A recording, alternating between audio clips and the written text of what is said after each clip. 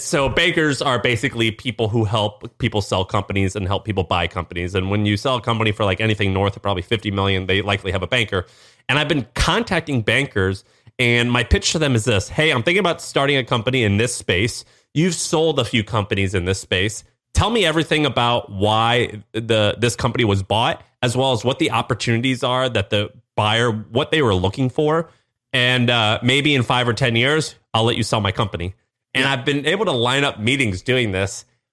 And By the way, genius. And I've been a part of one or two of those types of conversations. And I was like, oh, wow, these guys are like vaults filled with gold.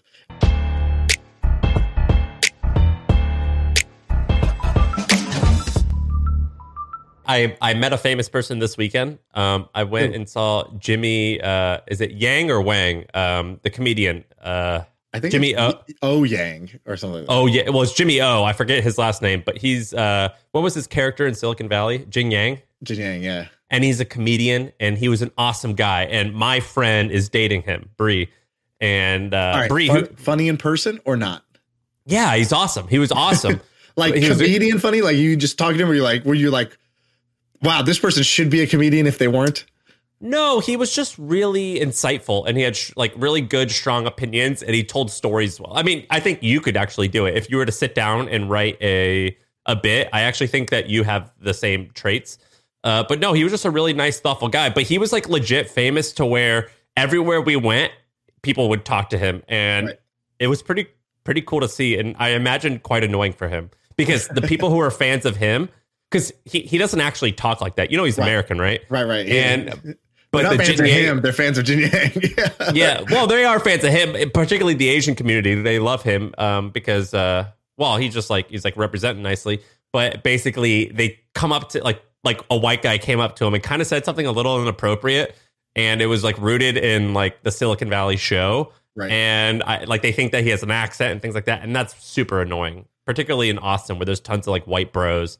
So I imagine that could be annoying, but he was legit famous, and it was kind of cool to see. When you're around people who are like, you know, famous in their world, how do you act? Do you go door A, treat them like a normal person? In fact, almost disregard their fame. B, nerd out about, you know, asking them a zillion questions about, you know, the show and what blah, blah, blah. Like, you know, basically to ask them all the questions that they probably heard before, but with enthusiasm.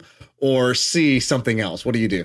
Dude, so I do B, but I do it in a very direct way, kind of like the podcast where it could tell that I'm like really confident, but I'm asking questions up that everyone wants to know. So I'm like, so what's it like kind of negging them?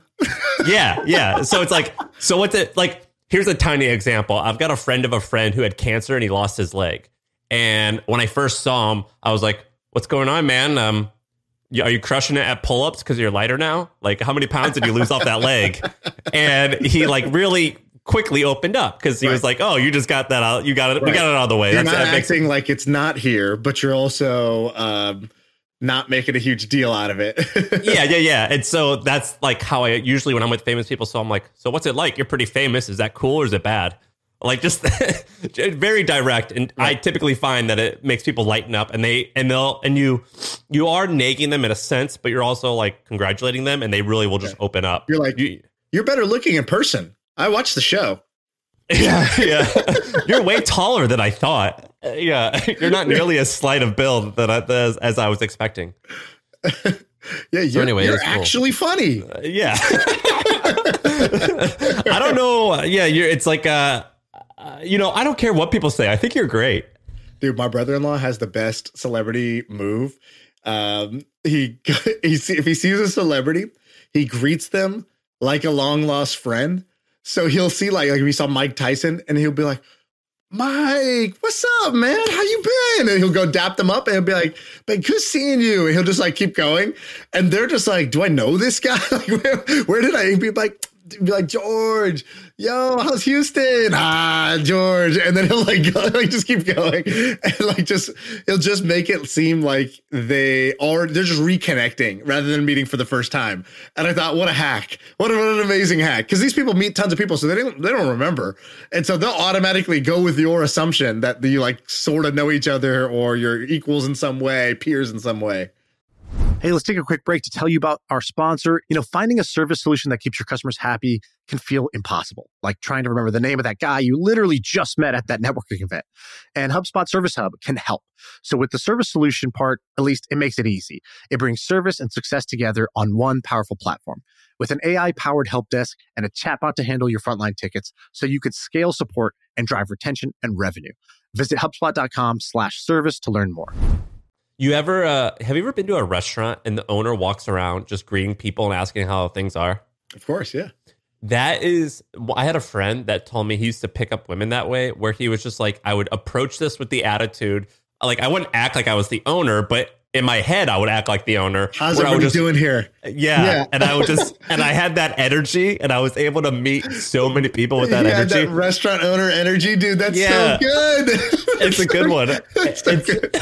And so I, like, at HustleCon, when we're hosting HustleCon, or when you and I are hosting one of our events, like you kind of know everyone knows who you are. And so you kind of know that you have the feeling where you can just walk up to talk to anyone and they'll know what's up. Right. You have that energy when you're trying to meet girls, and it's the best. Right. Dude, that's so good.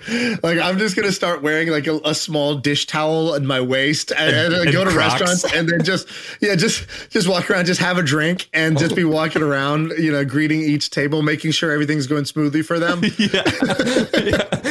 You're not lying. You're not telling them. I never said it. Never said it. You assumed based on my big restaurant energy here.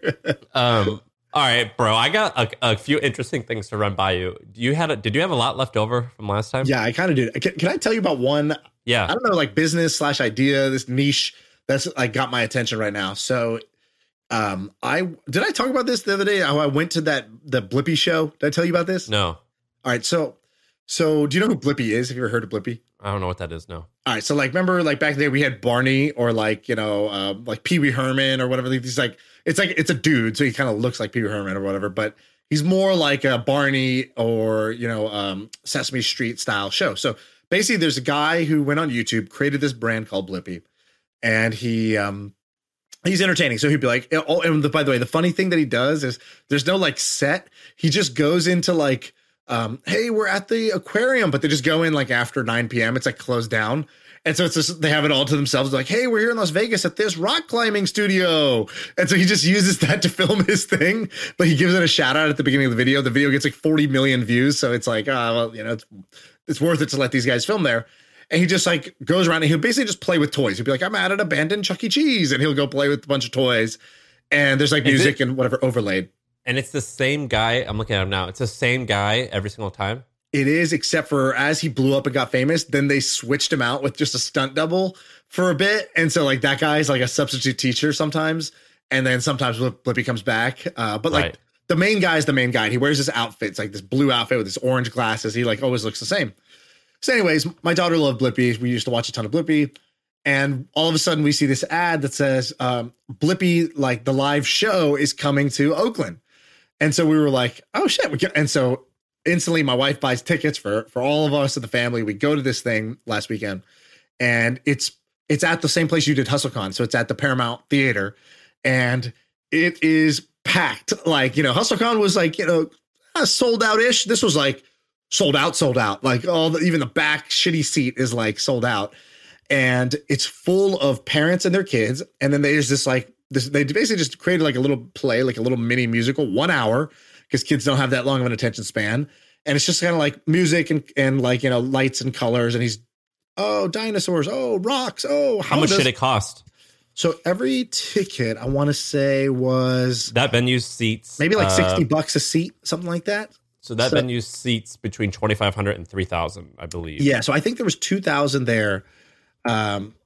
And I believe the tickets were something like 50, 60, $70, something like that. So we're in like 120,000. And then he played 4 shows in a row that weekend. And then he went to the next city. So it was he had done 8 shows or he was doing something like that. So it was like some crazy like thing where I was like, oh wow, this weekend they made whatever, $800,000.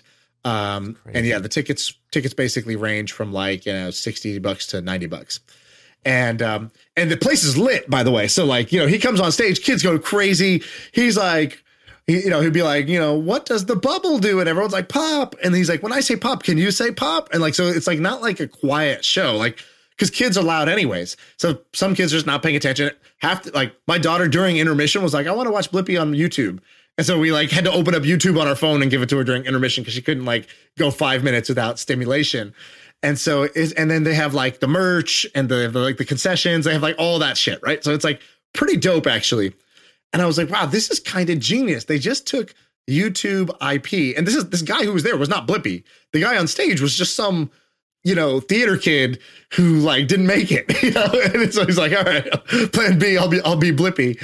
And so it was like they took the IP, but they made their own show out of it. And so I started looking into this, and there's a company that does this called V-Star Entertainment.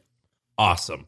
So V-Star, what they do is they go license these kids brands, and then they put on kids Broadway basically, and they tour around the country. Awesome. And so and Blippi's just a guy with a guitar, right? Or were there more instruments? No guitar. He's just him.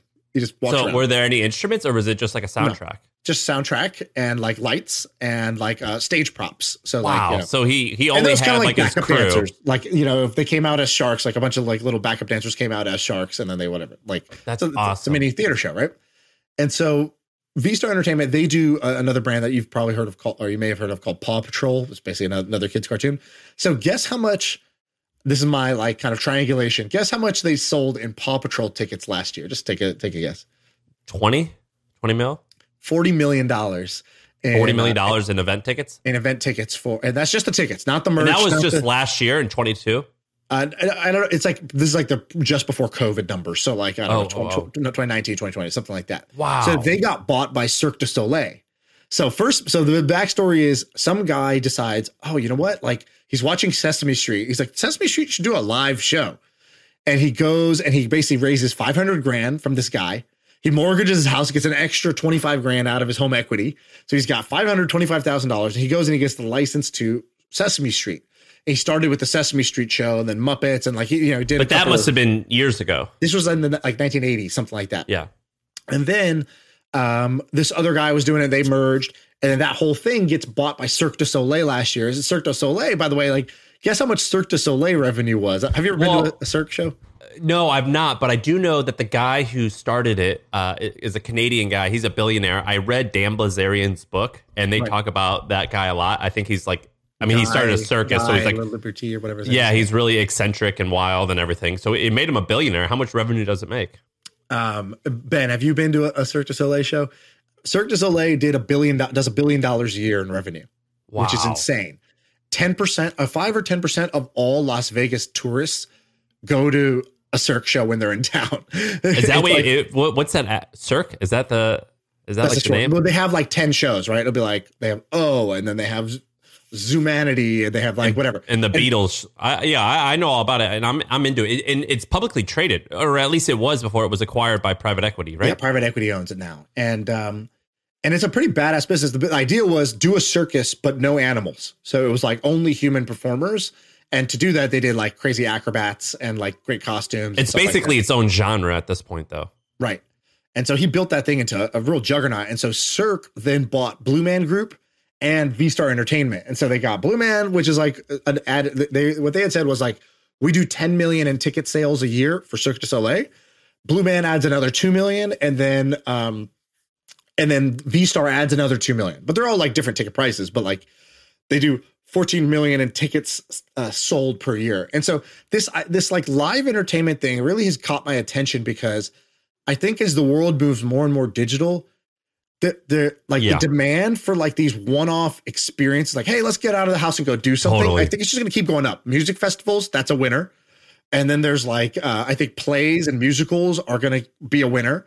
I think they're going to be bigger than they were before, even though the world moves digital. And in fact, because the world moves digital. What do you think about all this? I 100% agree. And so earlier today, I sent you a Notion doc of some of my notes on, I'm interested in peer businesses, which is basically like you pay money and you're part of a club and you meet up with them. And I can't talk too much about what the names of the companies were, but they were doing like, one of them does 100 million a year in profit. And it's basically 2 or 3 meetups a year. And there's executives paying $50,000 a year to be part of them. And I think actually these are going to completely boom. I think conferences right now are interesting, but those are really hard. This actually seems way easier to pull off.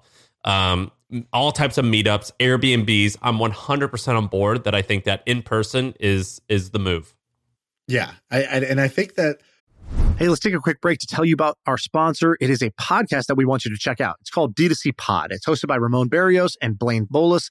It is brought to you by the HubSpot Podcast Network, the audio destination for business professionals. And this is a podcast about all things direct to consumer, D2C. It's e-commerce stores. It's how you optimize your brand. And they're talking with founders, marketers, and the platform creators about all kinds of things that you need to know for D2C. You know, website conversion, paid ads, Facebook ads, consumer trends, email marketing. If you want to know the stories behind your favorite brands, this podcast is for you. They did an episode recently about scaling creator growth and influencer incentives. I thought it's pretty cool. So check it out. Listen to D2C Pod wherever you get your podcasts. So then I started thinking, like, what are the other opportunities? And so I think, you could just like go compete with these guys on like either the same brands or other brands. So like what they did was the V-Star guy took TV IP, turned it into a live show. What the Blippy guy is doing is taking YouTube IP and turning it into a live show. And I think you could just even do this for more. So like, I think you could even do like, we've talked about religion, which is the greatest free IP in the world.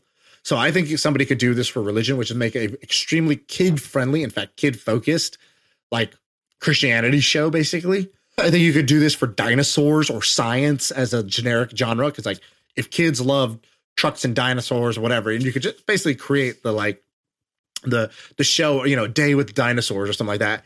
And once you get like, if you have a certain level of quality, moms will spread this and they will talk about it, and they will, like, in their mommy groups, they will help you sell these tickets.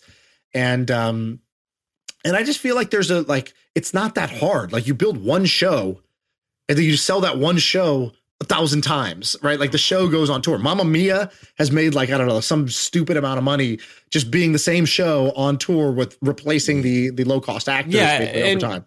I'm trying to find the numbers. So we did events, but we would do like this thing called HustleCon, which was like our big one where like thousands of people would come.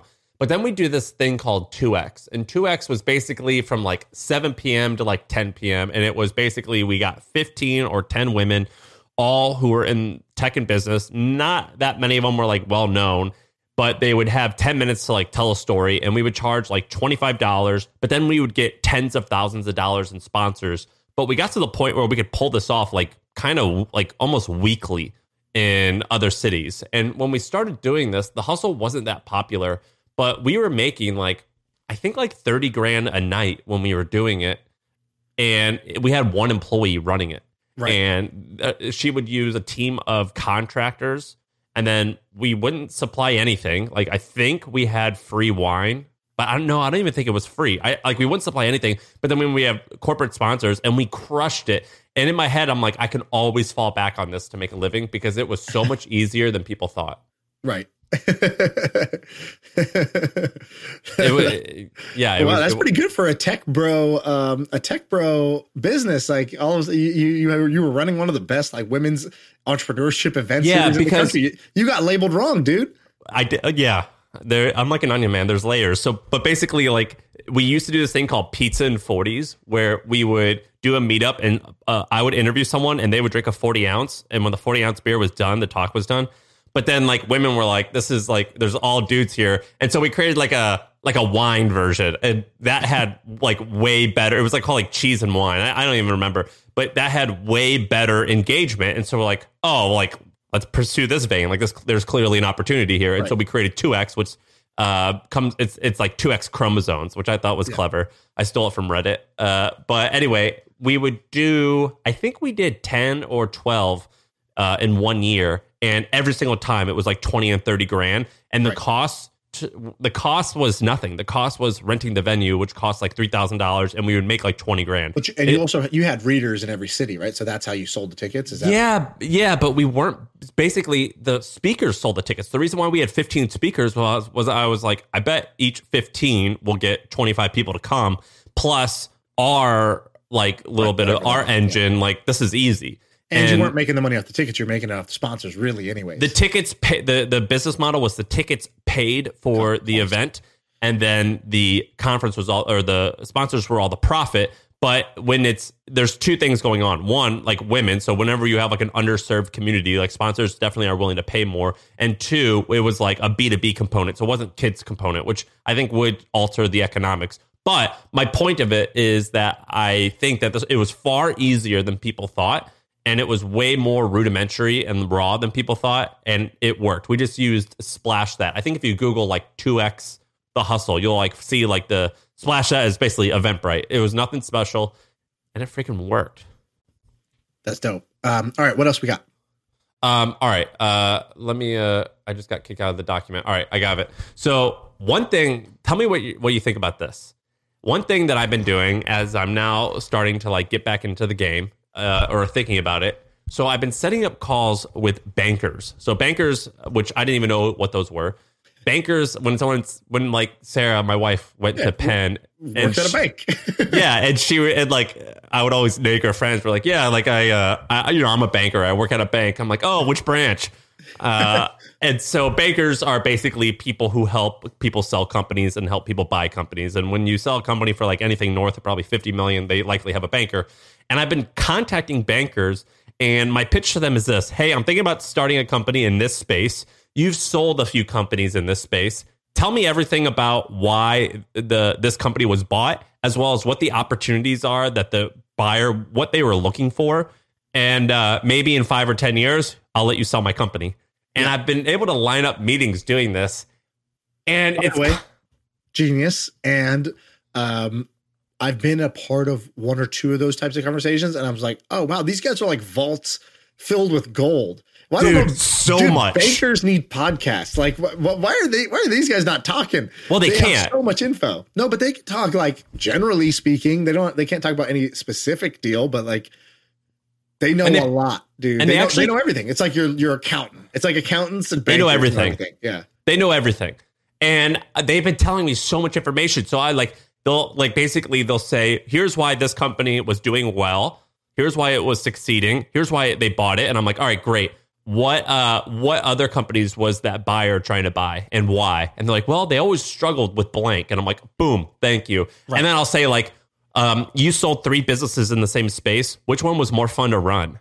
And so, like, for example, I'll give you a concrete example. The business that I'm interested in now, we've talked about a bunch. It's like Vistage, which is basically a peer group. So companies that it's like a group of 10 or 40 people who all have a similar job title, and they meet together and they discuss their problems. And it's like a safe space to discuss shit you can't talk about on the internet. And some of them do huge. One of them, I can't say which, does over 100 million in profit a year. And they're just like meetups in real life. And I'll just be like, well, what job titles was Gartner or whoever buys these companies? What job titles are they trying to get to? And they're really struggling to reach. And they'll just tell me. I'm like, oh, great. I can create a community around that. And I think I could build it to sell it, which what I want to know from your perspective, is that even a good plan, building to sell? So part of me is like, yes, it's clear path to make money. Another part is like, it's kind of lame though. Yeah. Well, I think where you're at now, let's take three options. Build to sell, which is basically optimizing for like, oh, is there a sort of like a flip? Is there a buyer on the other side of a business like this?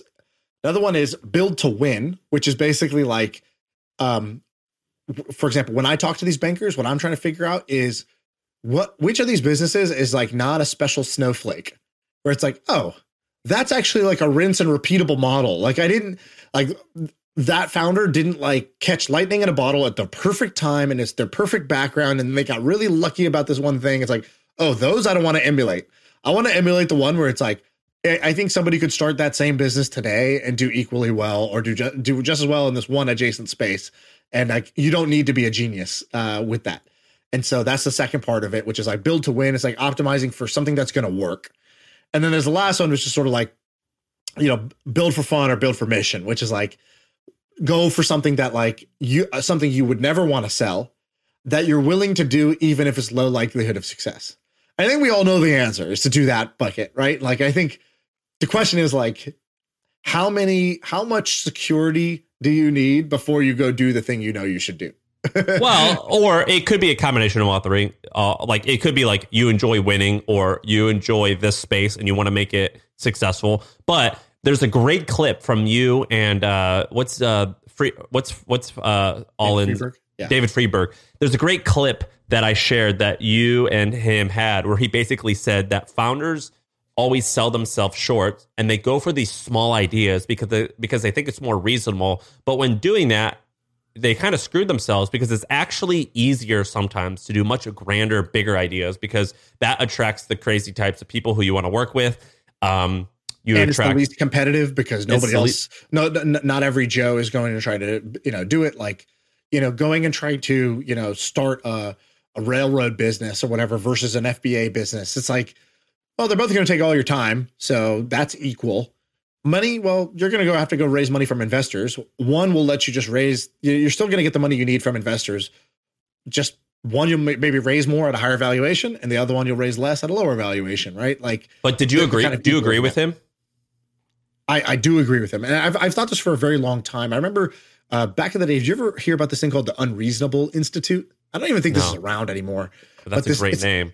It's sort of like the same guys who did Summit. It's not actually the same guys, but it's the same. It was like the same idea. It was like the Unreasonable Institute was basically this, like, it was based on this one word, unreasonable, in the way that the hustle is built on this one word, hustle, and trends is built on one word, trends. And so the Unreasonable Institute was exactly that. It was like, it's going to take unreasonable people to do unreasonable things for the world to move forward. And it was like very inspiring. And then they met with a bunch of people, a bunch of people who did that, the sort of Elon Musk types who went and did unreasonable things. And then you start to look at it and you're like, all things equal, I guess like your inputs are sort of the same. It's just your time and energy. And then like the outputs can be very, very different because the inputs aren't the same. Because it is possible to build something pretty cool and not work that hard, but it's kind of impossible to build something huge and not work very hard. All right, who do we know? And let's do real examples. I'm not saying it's not true, but who do we know that's building successful, awesome businesses without working too hard?